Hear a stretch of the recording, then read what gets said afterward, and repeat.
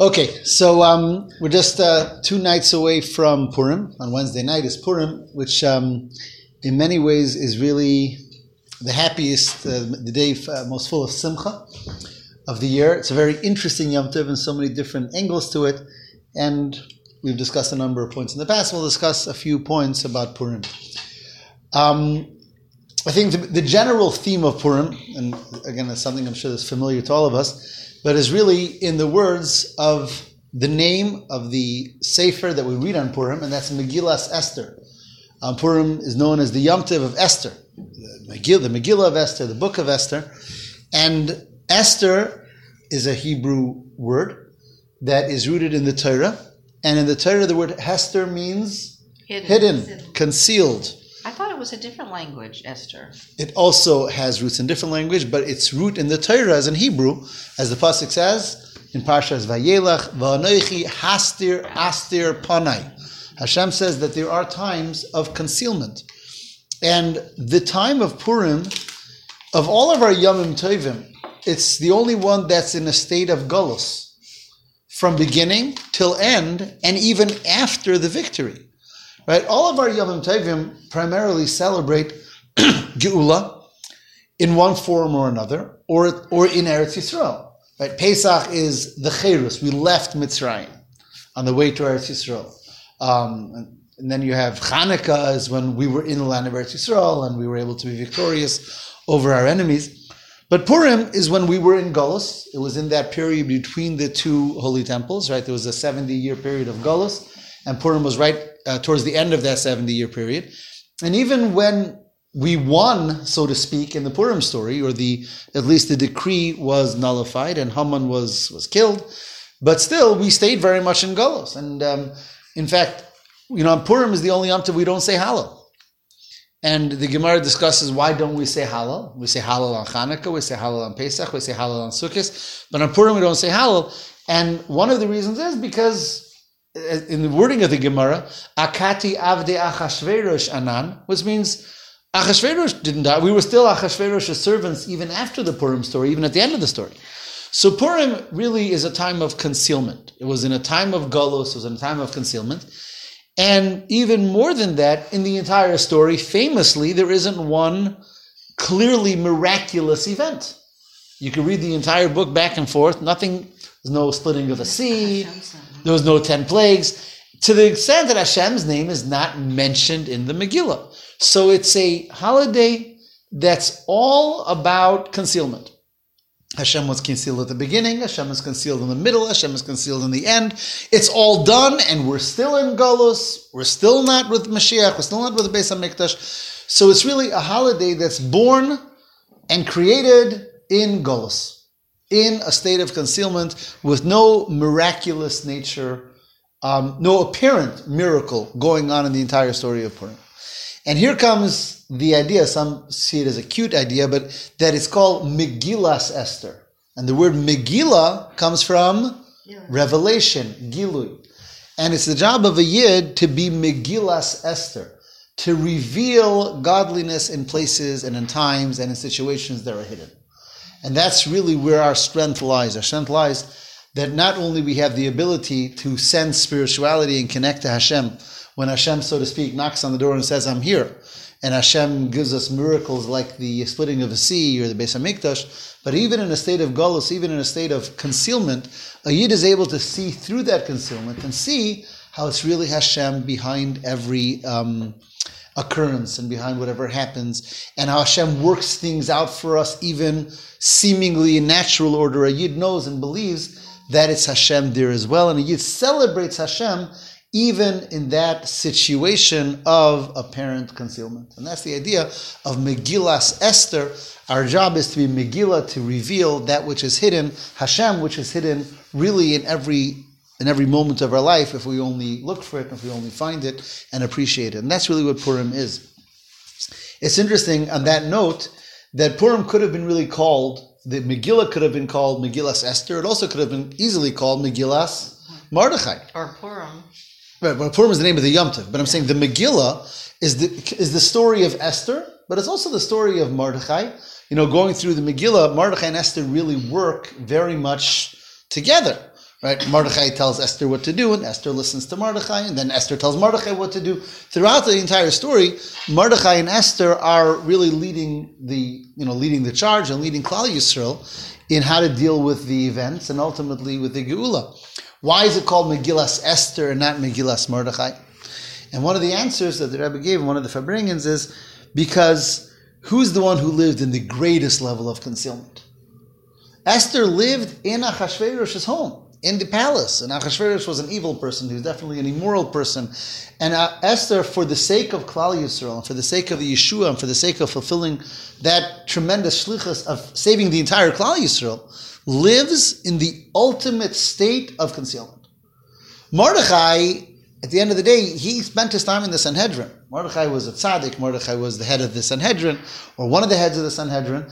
So as difficult as the times were, he at least found himself in a spiritual surrounding. And Esther is concealment within concealment. As we said before from the Pasuk, Anochi hastir astir, a double concealment. It wasn't just Golus, it wasn't just a time of concealment. She found herself in the midst of the ultimate concealment, the place where Hashem seems to be most concealed, most not around. And there, Esther is able to live the life of a tzaddikus. There, Esther is able to remain true to not just the Klal Yisrael and to Mordechai, but to her mission, and is able through her to be the catalyst of the greatest Yeshua, the greatest salvation for Klal Yisrael. So being that the message of Megillah is so much about concealment, and nevertheless being able to find Hashem even in places of concealment, even in situations of concealment, therefore it's forever called the Megillah of Esther, because she's the one who suffered the concealment like no other and stood up to it and really brought about the Yeshua for the entire Klal Yisrael. So that's a basic idea about Purim. Can I ask you a question? You may. Okay, so you said that all the Chagim are related to Geula or Eretz Yisrael, but perhaps part of the seeds of the second building of the Beis Hamikdash and was planted because Daryavesh was the son of Achashverosh and Esther, and he's the one that gave the permission for them to go back. Excellent point, and I'm going to get to that in Miras Hashem. But that happens after the end of the story of the Megillah. Right, but the seeds. It's the seeds. There's no question. There's no question that the seeds of the greatest revelation are planted in the places of greatest concealment, and that's definitely true, and we're going to get to that. But my point was that's not part of the Purim story that we tell or that we read or that we really celebrate. Right. That's what we know is going to happen afterward, and yes, we're going to get to that as well in Miras Hashem. Okay. Another idea that I wanted to share that I actually just heard yesterday, and I really, really appreciated it. So I heard it, I was listening to a recording of a Farbrengen of the Rebbe of Purim. I'm pretty sure it was from 1970. So I don't know if any of you heard it when it was going on. I definitely didn't when it was happening. But a couple of... But this was Purim 1970, and yesterday and today with the miracles of nanotechnology, which the gifts of nanotechnology are perhaps many times not spoken about enough. I'm able to just be there. I'm able to close my eyes and be by a Farbrengen that happened, 49 years ago, and it feels like you're there. It's just amazing. So I listened to this long sikha of the Rebbe, and I want to give over just a point of it. And the Megillah says, we know in the first chapter that you had the big party of Achashverosh, over a half a year party. It's hard for us to imagine even what that's supposed to mean. But this person obviously understood how to party. And then he made another party for 7 days, and that was just for the people of Shushan, just in case 180 days is not enough.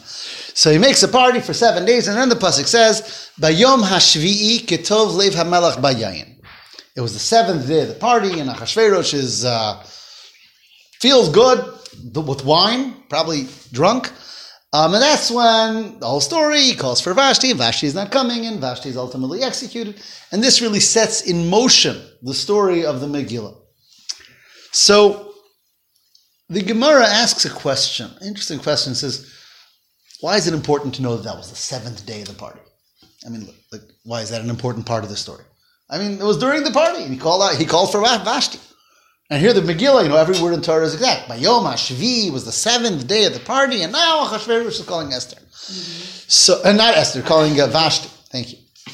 I'm already a little drunk. Right? Too much. Listen, too much water. Oh, the kids got Shalach Manas already today from some food. Yeah, it's hilarious. It goes on for a week almost. So the question is, what's this? So the Gemara says, interestingly, and the one who says it in the Gemara is Rava, who is one of the sages of the Talmud, and he says that it wasn't just the seventh day of the party, it was the seventh day, it was Shabbos. That story happens on Shabbos. That's what the Gemara says. And then he goes on to say something interesting, and he says, and on Shabbos, everyone eats and drinks wine. But here it says the difference between how a Yid celebrates Shabbos, what happens when a Yid in a proper way eats meat and drinks wine, versus when a Goy just drinks wine.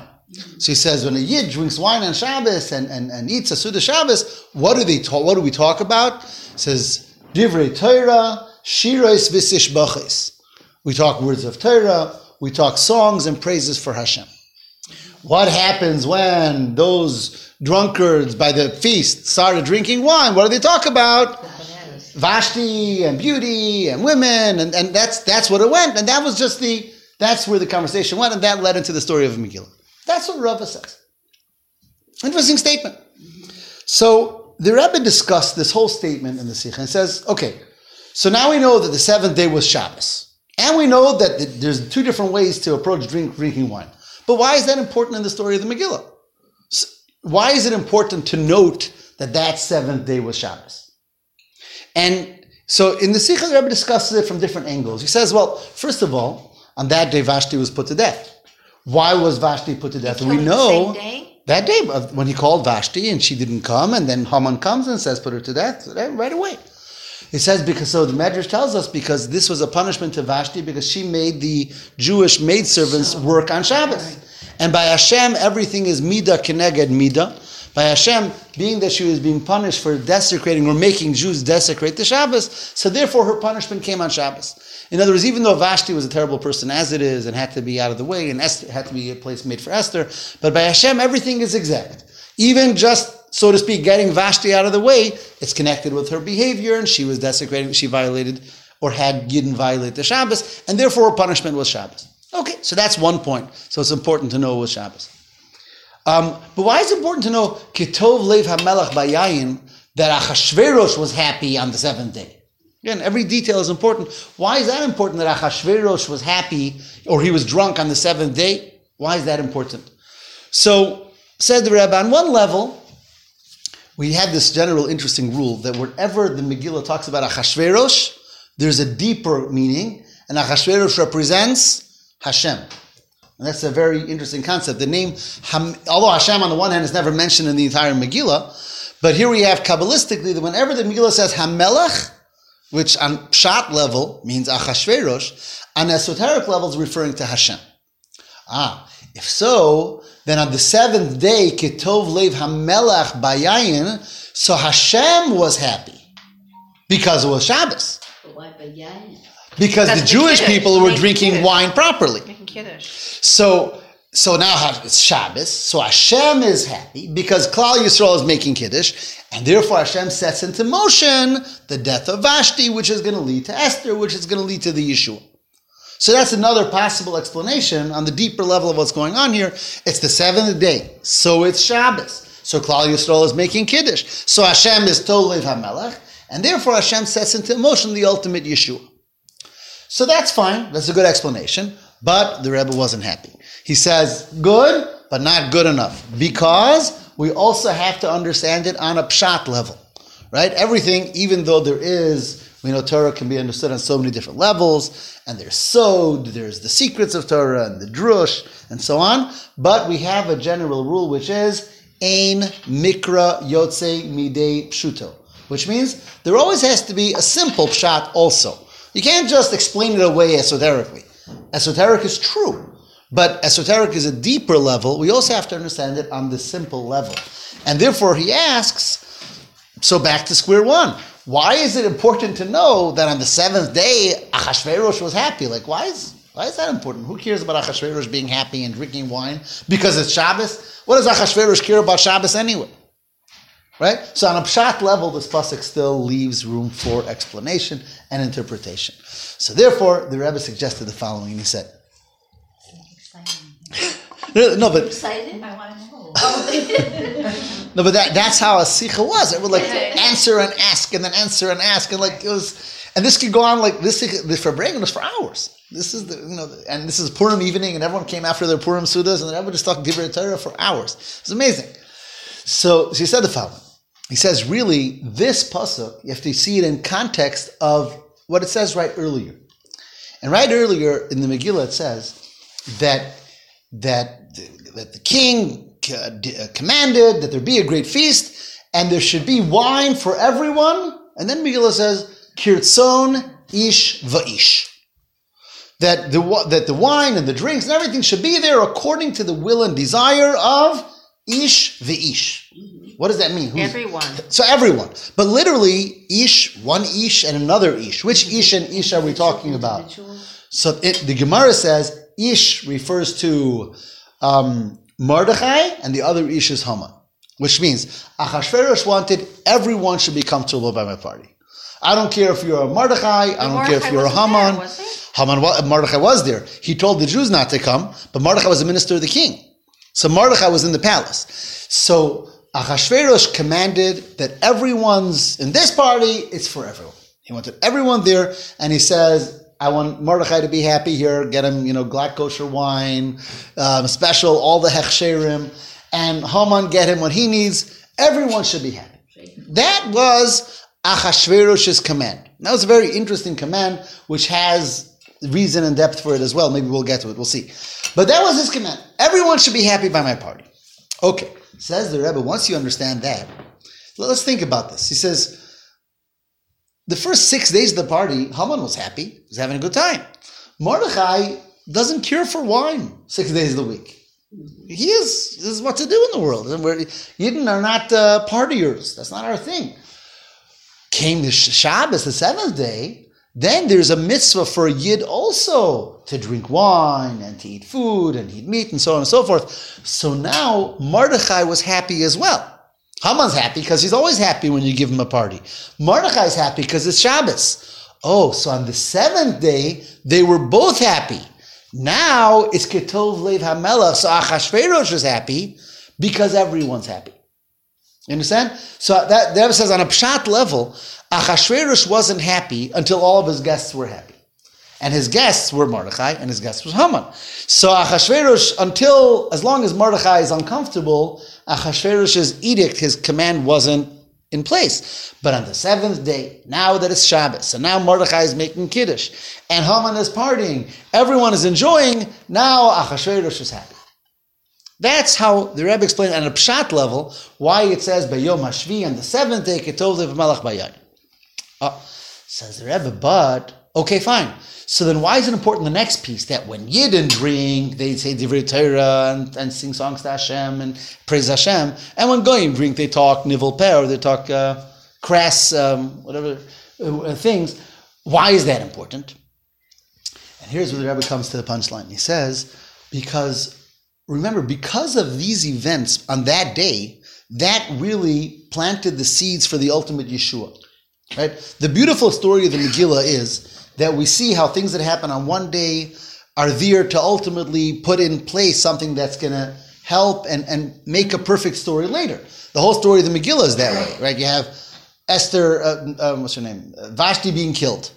And that doesn't seem to be part of anything. And Esther becomes a queen. And Esther happens to hear, or Mordechai happens to hear the two,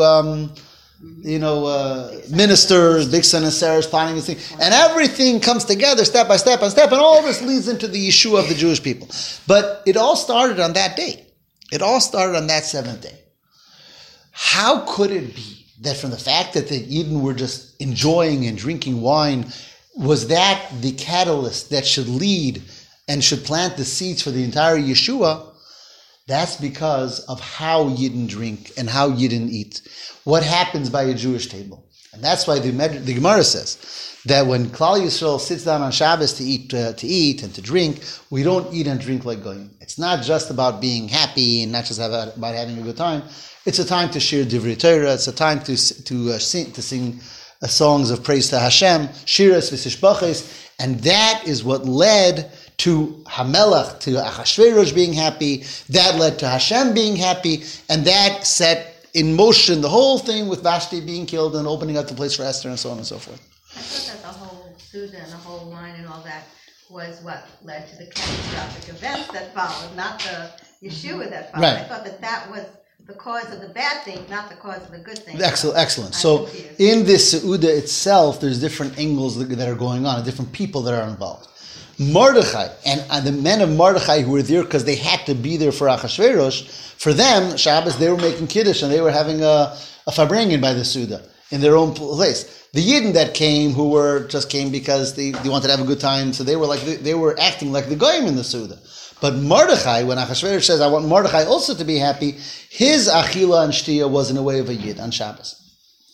And therefore, in that Farbrengen, and therefore the Rebbe launched off into a whole long thing about how important it is for us to understand that whenever Yidden come together to celebrate, there always has to be at the center Divrei Torah. And there always have to be to get center. And the Rebbe says, even though it's Shabbos, so one can say, if it's Shabbos, just eating and drinking is a mitzvah. So why do I also have to say Divrei Torah? It's a mitzvah. We get together on Shabbos and we have a meal and we have wine and we have food and whatever. So it's a mitzvah. And on top of that, we make Kiddush. And on top of that, we bench. So it's a great idea. It's a mitzvah. But no. The idea of this Gemara based on that story is that by a Yid, it can never, even if it's a mitzvah, it can't just be eating and drinking and being merry. It has to be something that's connected with Divrei Torah. It has to be connected with shiras v'tishbachis for Hashem.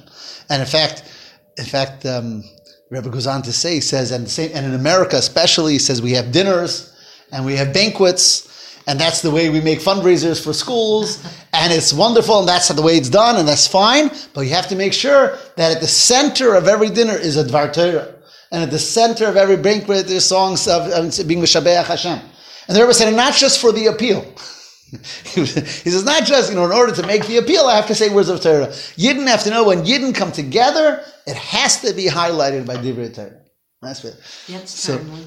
What, I'm sorry? After last night, that's timely. Right, so I heard this yesterday about 3 o'clock in the afternoon, and then I came to the dinner, and I was sitting next to Rabbi Wolf, and I said, I have to tell you a sikha I just learned. He says, now you tell me. No, he says, of course we have a Dvar Torah. And of course there was a Dvar Torah. But that was the message that the Rebbe learned from this pasuk of the Megillah. As we know, one of the things that the Rebbe was so famous for is that every inyan in Torah is not just a nice explanation, but it's a message, it's a lesson for how we have to conduct ourselves, and that's what the Rebbe learned from this pasuk. It's the importance. How we do Rosh Hashanah and how the Goyim do New Year's. How they do Rosh. Oh. How we do and how they do the Goyish New Year's. Yeah, 100%.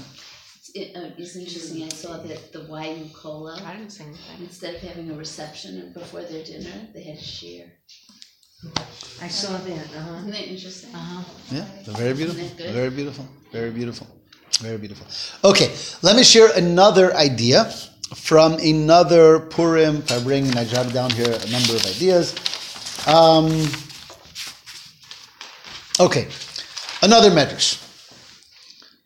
The medrash says that Haman is plotting to destroy the Jewish people. And Haman wasn't, Haman wasn't a child. He was a smart man. He was a very evil man, terribly wicked man. But Haman comes from lineage. He has yichus. Amalek. Now, Amalek has yichus too. Who does Amalek come from? Isn't it? Amalek is a grandson of Esav, who is the son of Yitzchak. Yaakov's brother. We're not talking about, just people off the street. We're talking about people who are very well connected in the Jewish yichus charts, right up to the Ovis. And yet, these are the most evil of people and the enemies of Klal Yisrael forever. So, the Medrash says that there's an interesting pasuk. There's an interesting pasuk which says that Haman tells Mordechai, he says, your grandfather bowed to my grandfather. Why can't you bow to me? Now, what did he mean by that? Well, that's when Yaakov was trying to placate Esav. Excellent. Kill him. So the pasuk says in the beginning of Parshas Vayishlach, right? Going back to Parshas Vayishlach, Yaakov just spent 20 years by Lavan, and he's coming back, and he has his 11 children with him at the time, and it says that Yaakov prepares that whole big gift for Esau with the camels and all the animals and everything. He sends them. And then Yaakov follows. And then when Yaakov sees Esau, it says, Vatishtachave. He bowed to Esau and to find grace in his eyes. That's what the pasuk says. So Haman, who looks like he knew Chumash, he passed his Chumash class, and he says, Mordechai, why are you so obstinate? Your Zaidi bowed to my Zaidi. Your Zaidi was Yaakov Avinu, and my Zaidi was Esav, and Yaakov had no problem. Why are you so from? Why can't you bow to me like your Zaidi bowed to mine? And of course, Mordechai was not left without an answer. Mordechai says, Yaakov, there was with 11 sons. There was one son who wasn't born yet. Who was that son? Binyamin. That's my Zaidi. He says, my Zaidi is Binyamin. Binyamin wasn't part of that story. He was the only one who wasn't there, and he never bowed. But that's... Ishimini, Mordechai ben... Right? Mordechai comes from Binyamin, the youngest of the Shvatim. Binyamin had tzaddik. It's interesting that Binyamin is known from all the 12 Shvatim. Binyamin says was a tzaddik, because it's called Binyamin HaTzadik, and Binyamin never sinned. It says in the Gemara, one of the people in history who never sinned was Binyamin HaTzadik. He was this tremendous tzaddik. And his great-grandson is Mordechai HaYehudi, as the Megillah says. He's called Ish Yemini, and Yemini means he comes from Binyamin. So that's what the Medrash says. But of course that Medrash requires explanation, like, what's the depth of this? It's cute. Esav says yours 80 did, he said my 80 wasn't born yet. So it's a cute back and forth, but obviously there's something deeper to that. And we'll understand that in the context of another Medrash. Also, it's all in the Medrash Rabbah and Megillah. And it says, so of course, Haman goes into a rage. Mordechai is not bowing to him. So it says, in the Megillah says, Vayivez be'enav. How do you say Vayivez? It was like shamed in Haman's eyes just to take revenge on Mordechai himself. Rather, he wanted to take revenge of all the Jewish people. So, but the wording here is important. The wording in the Megillah is Vayivez be'enav. Like Vayivez is like bizayon, exactly. Despicable? It was an embarrassment for him. He was embarrassed to just take revenge from Mordechai. It wasn't enough for him. He needed to take revenge of all the Jewish people. But the wording is Sounds Vayivez. Like narcissistic rage. Vayivez be'enav l'shloach yad. Says the Medrash. Hashem says to Haman, Bazui ben Bazui. He says, you're for you it's embarrassing. You're a shamed, embarrassed one, the son of someone else who was shamed and embarrassed. Where else does it say in the Torah, Vayivez? Okay, quickly, let's think through the entire Torah. Who said Vayivez? So Esav, Vayizev Esav es ha-bechora. When Yaakov Avinu, when Esav comes, back in history, in the beginning, over there in Parshas, what was it, in Toldos. So Esav comes home, and Yaakov is cooking the lentils, and Esav says, give me some lentils. And Yaakov says, oh, no problem, if you give me the Bechorah. If you give me the birthright, the Bechorah. And the pasuk says, Vayivez Esav es ha-Bechorah. Esav said, who cares about the Bechorah? It's nothing. And he shamed the Bechorah. And here the Medrash connects the dots. Wow. Because every word in Torah is exact. And says, you said, Vayivez be'enav l'shloach yad b'Mordechai levado, that for you, Haman, it's just a bizayon, just to take revenge from one. Your grandfather was mevaze already, the Bechorah. And therefore, the handwriting is on the wall already, that you're not taking revenge from Mordechai. That's what the Medrash says. And there's so many Medrashim, it's sort of cryptic. Like, okay, so there's two words connecting, Vayives and Vayives, but what's the deeper meaning? So we already have two connections here, where Haman and his great-great-grandfather Esav are being connected. Right? Are we following? Yes. The first one was when Haman tells Mordechai, your Zaidi bowed to my Zaidi. Right? So Haman is already connecting himself to Esav. And now we have the business with Vayives. So what's going on with Haman and with Esav and with bowing and with the Bechorah? What's the whole story? So in one of the Purim Farbrengens, the Rebbe explained it in the following way. And we'll say it in short. And that is, there's a general idea in Hasidus, which is that Esav, on the one hand, is a Russian, obviously. But on the other hand, for some reason, the Torah gives Esav a lot of space.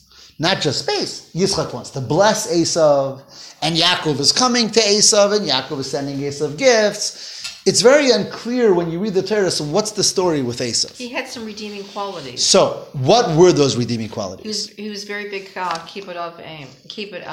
very outstanding son. That's correct. That's correct. So the Gemara says that Esav had that zuchus. But where does that come from? So it says in Chassidus is that Esav comes from really a very high source in Kedusha. And that high source in Kedusha, which Kabbalistically is called the world of Tohu, point is, it comes from a very high source, which in this world falls very low. And it's up to us to elevate those sparks that fall into the low places and bring them back to Kedusha. That's a general rule that applies to, we eat, right? We eat food. The Rizal tells us, why do we have to eat food? It would seem we're people, we're on a higher level than the food. So why is it that the food gives us sustenance? Mm-hmm. So he explains, because within the food there's sparks of Kedusha that are higher than ourselves. It's just that it requires us to elevate them. So by making a bracha, they come from a higher place. They fall into this world. This is the whole concept of the nitzotzos, the sparks of Kedusha that are all over this world. That we, through our avoda, through our involvement in this world in proper ways, and we make a bracha on the food, and then we use the energy for a mitzvah, so we're able to elicit and we're able to refine and elevate all of the sparks of Kedusha that are in all the parts of this world, and by connecting them back to Kedusha, they actually bring us to a higher place, because they come from higher places. And the same is with Esav and Yaakov. The reason why Esav is the Bechor, he was the firstborn, is because he really comes from a very high source in Kedusha, but coming down in this world, he falls into bad places. But Yitzchak was trying to elevate him, and Yaakov was trying to elevate him. They were trying to elicit and connect to those sparks of Kedusha within them. That's what was going on with Yitzchak and Yaakov and Esav. Haman is from the same tree. Haman comes from the same place, and Haman knows that. Haman knows that he has some very powerful spiritual powers. So he says, Yaakov, I'm greater than you. I have within myself, I'm rooted in places of Kedusha that's greater than you, more important than you, more special than you, and therefore you should bow to me. Just like your grandfather did. Yaakov understood that Esav had something he didn't. That's why Yaakov bowed to Esav. That's not why he did it. So... No, he did it to appease him because he was ready to kill him. I understand. But if there wouldn't have been a proper purpose for him to do it, then he wouldn't have done it. Then it wouldn't be the right thing for him to do. The fact that Hashem made it that he should bow to him is because spiritually that had to happen. Spiritually, there was something in Esav that Yaakov needed. And it didn't start with Yaakov. Yitzchak also wanted to give brachas to Esav for the same reason. Yitzchak was always looking to give brachas for Esav. And Yaakov was looking to connect to Esav. So we have this idea, this concept, that there is greatness or great holiness hidden in places of badness. And Yitzchak is looking for it, and Yaakov is looking for it. So Haman says, me too. I also want a piece of the cake. Right? I have great holiness in me, and I come from Esav, and I come from Yitzchak, and I have that Kedusha in me. Bow to me. And here Hashem says, no. But your grandfather Esav, vayives as habachora, he wasn't interested in it. You're not interested in being elevated. You're not interested in being uplifted and refined. You want to stay bad. Of course, within you there is goodness. And within you, if we'll be able to, we'll elicit that goodness. You know, it's interesting. In the very end of the Purim story, Haman is actually contributing. Haman is the one who brings the clothing for Mordechai and the horse for Mordechai. Ultimately, Haman's home. Against his will, though. Against his will. But he's contributing, whether he likes it or not. Ultimately, the Kedusha that's hidden within him is going to be taken from him. What happens in the very second to last chapter of the Megillah? As base Haman, Nasati la Esther. That Haman's home is given to Esther. That means what Haman's possessions become the possessions of Esther and of Mordechai and of Kedusha. But that's only when the badness is gone. As long as you're bad, as long as you're remaining a Haman, no one's bowing to you. So Haman thinks, well, I have some sources in Kedusha because I do have sources in Kedusha, so you bow to me and I'll get my way because I have sources in Kedusha. The answer is no. Yes, you do have Kedusha in you. When you're willing, when you'll allow, when you'll change, when you let yourself be refined, when you let us get the Kedusha from you, then we'll celebrate you. Until then, you're Haman. And that's what Hashem tells Haman, Vayivez be'einav. Your grandfather already, Esav, he also didn't respect the Kedusha in him. He didn't respect the fact that he was a Bechor, the fact that he had that level of Kedusha. When you don't respect the Kedusha in you, it might be there, but it's going to have to be taken from you against your will. So ultimately, yes, it will be taken, and the Kedusha will be received from Haman, but not in the way that he wants, not when he remains evil the way he is. And that's how the Rebbe explained those midrashim connecting Haman with Esav, with Yaakov, with Mordechai, in that way of Kedusha within Klippa. Yeah. Very, very interesting. I have to ask you a question. I don't want to ask it, but I have to. Just to sit right with me. So, then why did Yaakov bow down to Esav if he was Vayivez the Bechorah? So why did he bow down? What did he have going for him then? The answer is because Yaakov at that point felt that he was able to be mevarer, able to refine Esav. That's why Yaakov was sending things to Esav. That's refine why him or appease him? He wanted to refine him. He wanted to reveal the goodness within Esav. Yaakov judged his brother in a way that he thought he was better than he was. That's why Yaakov wanted to meet Esav, right? Yaakov wants to meet him. Yaakov I thought wants he to knew deal he was with coming him. to see him because he was coming back to his territory, his turf. True, but Rashi says Yaakov thought that he had already done tshuva. Yaakov thought that he was already better. And that's why he sent the malachim to him. They came back and said he didn't. Yaakov was going to try again. Yaakov wasn't giving up on Esav. And ultimately good things came out of Esav, right? Some of the greatest Gerim of the Jewish people, some of the greatest leaders of the Jewish people are descendants of Esav. Because there was that Kedusha within Esav. But Esav in his lifetime wasn't willing, he didn't take the bait, so to speak. He didn't. Yitzchak tried and Yaakov tried because there was great Kedusha within him. But it didn't come out till much later. Who were the people that came from him? Rabbi Meir, for example. Rabbi Meir, who's one of the greatest Tanoim of the Mishnah, is a descendant from Rome. And others. So Rome is from Esav? Yes, 100%. Esav's a Romi. No, that's a different child of Esav. Amalek was from Eliphaz, son of Esav. Esav had different descendants, but Amalek is from Esav. Interestingly, the Gemara says... Yafes was from... That's Greece. The Gemara says, Mibnei Banav Shel Haman Limdu Torah Bibnei Brak. That Haman had grandchildren who were Torah teachers in Bnei Brak. That's what the Gemara says. Which just tells us that even these greatest Rishonim, there was something there. But they were Rishonim, and they didn't allow that goodness to come out. And that's what this interchange is all about. Haman says, I have Kedusha in me. Many times you have people say, I have a great-grandfather who was a rabbi, you got to listen to me. He says, yeah, when you'll act like your great-grandfather, we'll talk. The fact that you have a great-grandfather that's a rabbi doesn't give anybody the right to change what it says in the Torah. So Haman says, I'm a big tzaddik. I'm Esav's grandson. And he says, no. When you'll do tshuva, or when we'll be able to elicit those sparks, that's one. But the Rebbe said that all the sparks have been elevated. That was such a profound, unbelievable statement. Tremendous statement. The Rebbe says that through all the years of Galus, how come we can't see all that Kedusha flying around us? That's what the Rebbe asks. The Rebbe says, so why don't we see it already? 100%. Well, things are happening, but they're not going as fast as we'd like. Sounds like Malachta.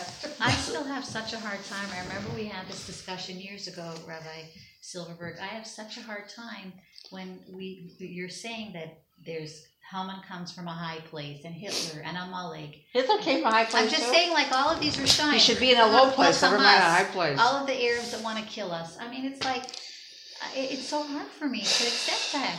It's to me, It's they like the are brother. bad. That's it. Mm-hmm. I can't accept that they've come from a high The answer is that they are bad. The way they act is bad. The way they chose to be is bad. 100%. Everything in this world is somehow part of an infinite plan of Hashem. Everything comes from there. that person is 100% bad, acting bad, and has to be destroyed and has to be punished. And Haman had to be destroyed and was destroyed, and Esav was destroyed. But somehow, he is also playing out part of Hashem's plan. And that is that spark of Hashem that's within him, that he's not relating to, he's not connecting to it. But nothing, a basic belief of Yiddishkeit is nothing happens without Hashem's plan. Right. There isn't any other like Say that source. They come from a higher level. There is something. They're higher than Yaakov? There is something. There is a spark of kedusha that's lost in them, so to speak. That's behind what's going on. Look at it as a possible potential. Well, it's definitely Instead, a potential. Instead of, I think that they Right. they didn't. But, But look, the famous Purim where the Rebbe had people scream "Hoorah" and Stalin died. 1953. Yeah, that's amazing.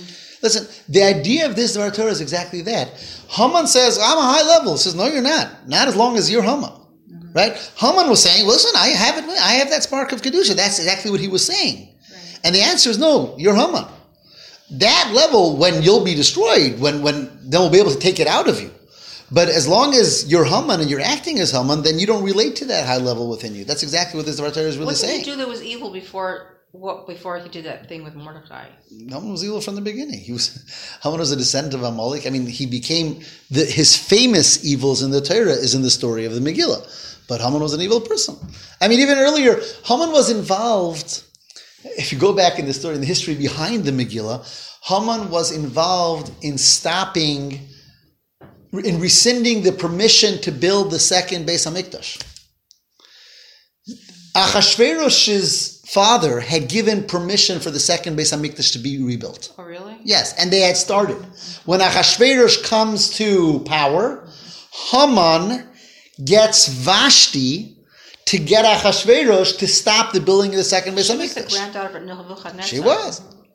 So Haman and Vashti are on one team, getting Achashverosh to rescind the permission to build the second Beis Hamikdash. And all this is before the story of the Megillah. It's not even in the story. So these are arch enemies of the Jewish people before it even started. Is this on Midrashim or what? Yeah. Midrashim with the Megillah, explaining the story of the Megillah, behind the scenes of the story of the Megillah. Interesting. And then, so what happens? So Haman gets Vashti to stop Achashverosh from building the Beis Hamikdash. Ultimately, Haman has Vashti killed, because Haman is the one who tells Achashverosh to kill Vashti. So really, Haman is behind Esther becoming the queen, who's ultimately going to be destroyed. He's two-faced. At least two.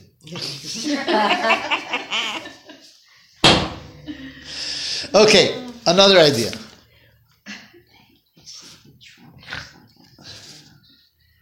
Where am I holding it?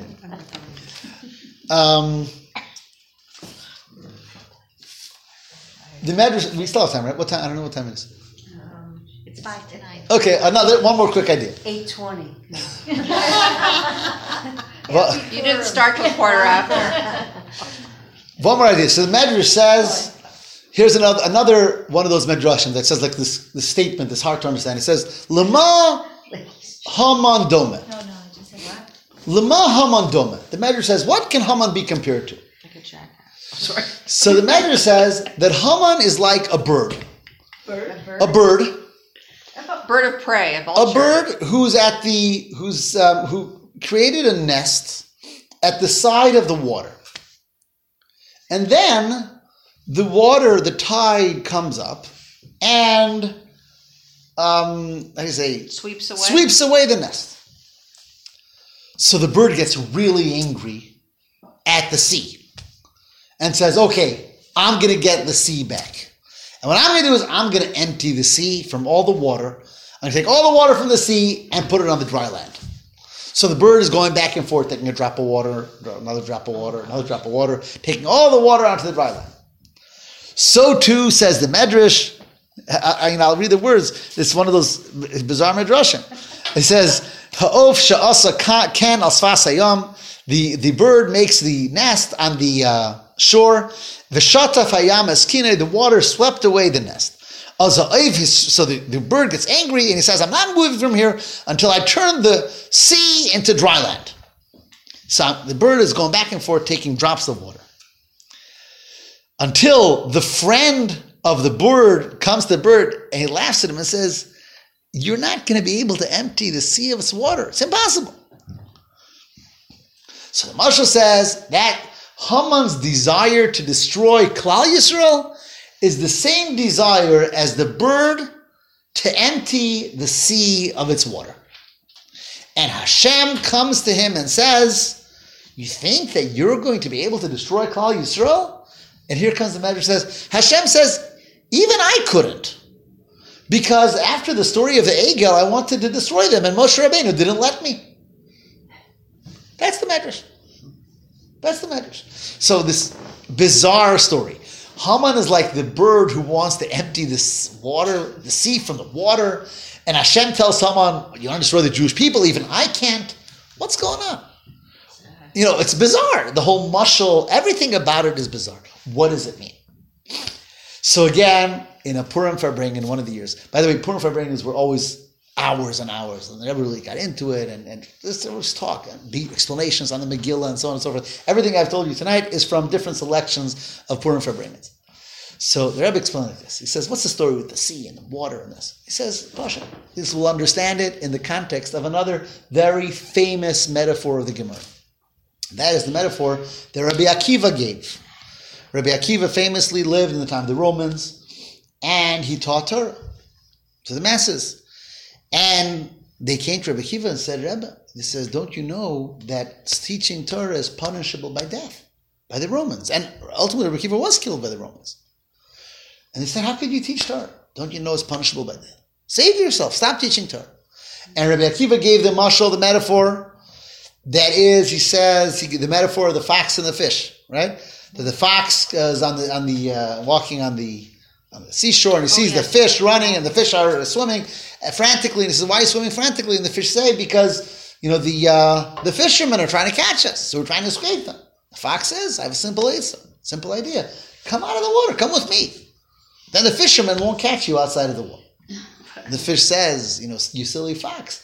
Here, at least I can live. I might be killed, but I have life. Outside of the water, I have no life."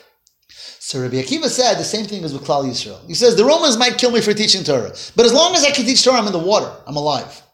If I stop teaching Torah, I have no life. So it doesn't matter if they kill me or not. That was Rabbi Akiva's mashal, Rabbi Akiva's metaphor, many, many years after the Purim story. Says the Rebbe, what do we see from that story? That a Yid, water is Torah for a Yid. Now let's come back to Haman. Haman was the bird who wanted to take the water out of the sea. What does that mean? Haman knew that he's not going to be successful against Klal Yisrael when we're studying Torah and doing mitzvahs. He knew that. Again, Haman wasn't anybody's fool. He knew history. History was the Jewish people survived. He said, okay, I have a way. I just got to take the water out of the sea. I got to take them out of their Torah. I got to take the Torah away from them. And that's why he contrived the whole thing, and that's why he was behind that great meal of Achashverosh. He said, let me get the Jewish people to forsake the Torah, to forsake the mitzvahs, then I'll be able to do with them like the fox wants to do with the fish. That's the story with the bird and the water. He's trying to take the Torah away from the Jewish people. Mm-hmm. Comes Hashem and tells Haman, you silly one, you think you're going to accomplish that? Even I couldn't. Meaning, even when the Jewish people sinned, and therefore they were rightfully deserving of punishment, still Moshe Rabbeinu was able to come and get them to do tshuva and get them to reveal their connection to me so that ultimately they'll never be destroyed. So even back then, you're not the first one that got the Jewish people to sin. They've sinned before you. But they have a Moshe Rabbeinu. They always have a tzaddik who's going to come and awaken them to do tshuva. And then the water is right back where it started. They're back in the water, and there's nothing you can do. And that's what happened. Mordechai HaYehudi comes, and yes, the Jewish people lapsed a little bit in their connection. Mordechai comes, Esther comes, they bring the Yid to tshuva, they bring the Yid to fasting, to tefillah, and Haman is history. And that's what that whole mashal was about. So Haman was the bird. He wanted to take them out of the waters. And Hashem says, you'll never, ever get there. Even when they were sinned so severely, and I said, okay, it's time to punish them, Moshe Rabbeinu came and had them do tshuva. Moshe Rabbeinu revealed in them their inner connection to me that never ever that never ever ultimately gets lost, and therefore your plot will never ever happen, as happened in the story of Purim, and as happens to Klal Yisrael throughout. We have failings and we have flaws individually, collectively, but ultimately the Jewish neshama comes through, and the tzaddikim inspire us and awaken us and help us connect and reconnect, and we're able to Megillas Esther, even in states of concealment, we're able to reveal that interconnection we have with Hashem, and we're able to find Hashem in every place, and we're able to see Hashem's Yeshua in every situation as well. So Hashem should give us the ability to be able to celebrate Purim with Emes Simcha, every person to have Emes Simcha, and Hashem should give the ability to have Emes Simcha by every person personally in their own lives, in their mishpachas, and in Klal Yisrael, and collectively to celebrate with Mashiach Tzidkeinu, Mitzvah Hashem, this Purim. Amen. Amen. Mitzvah Hashem.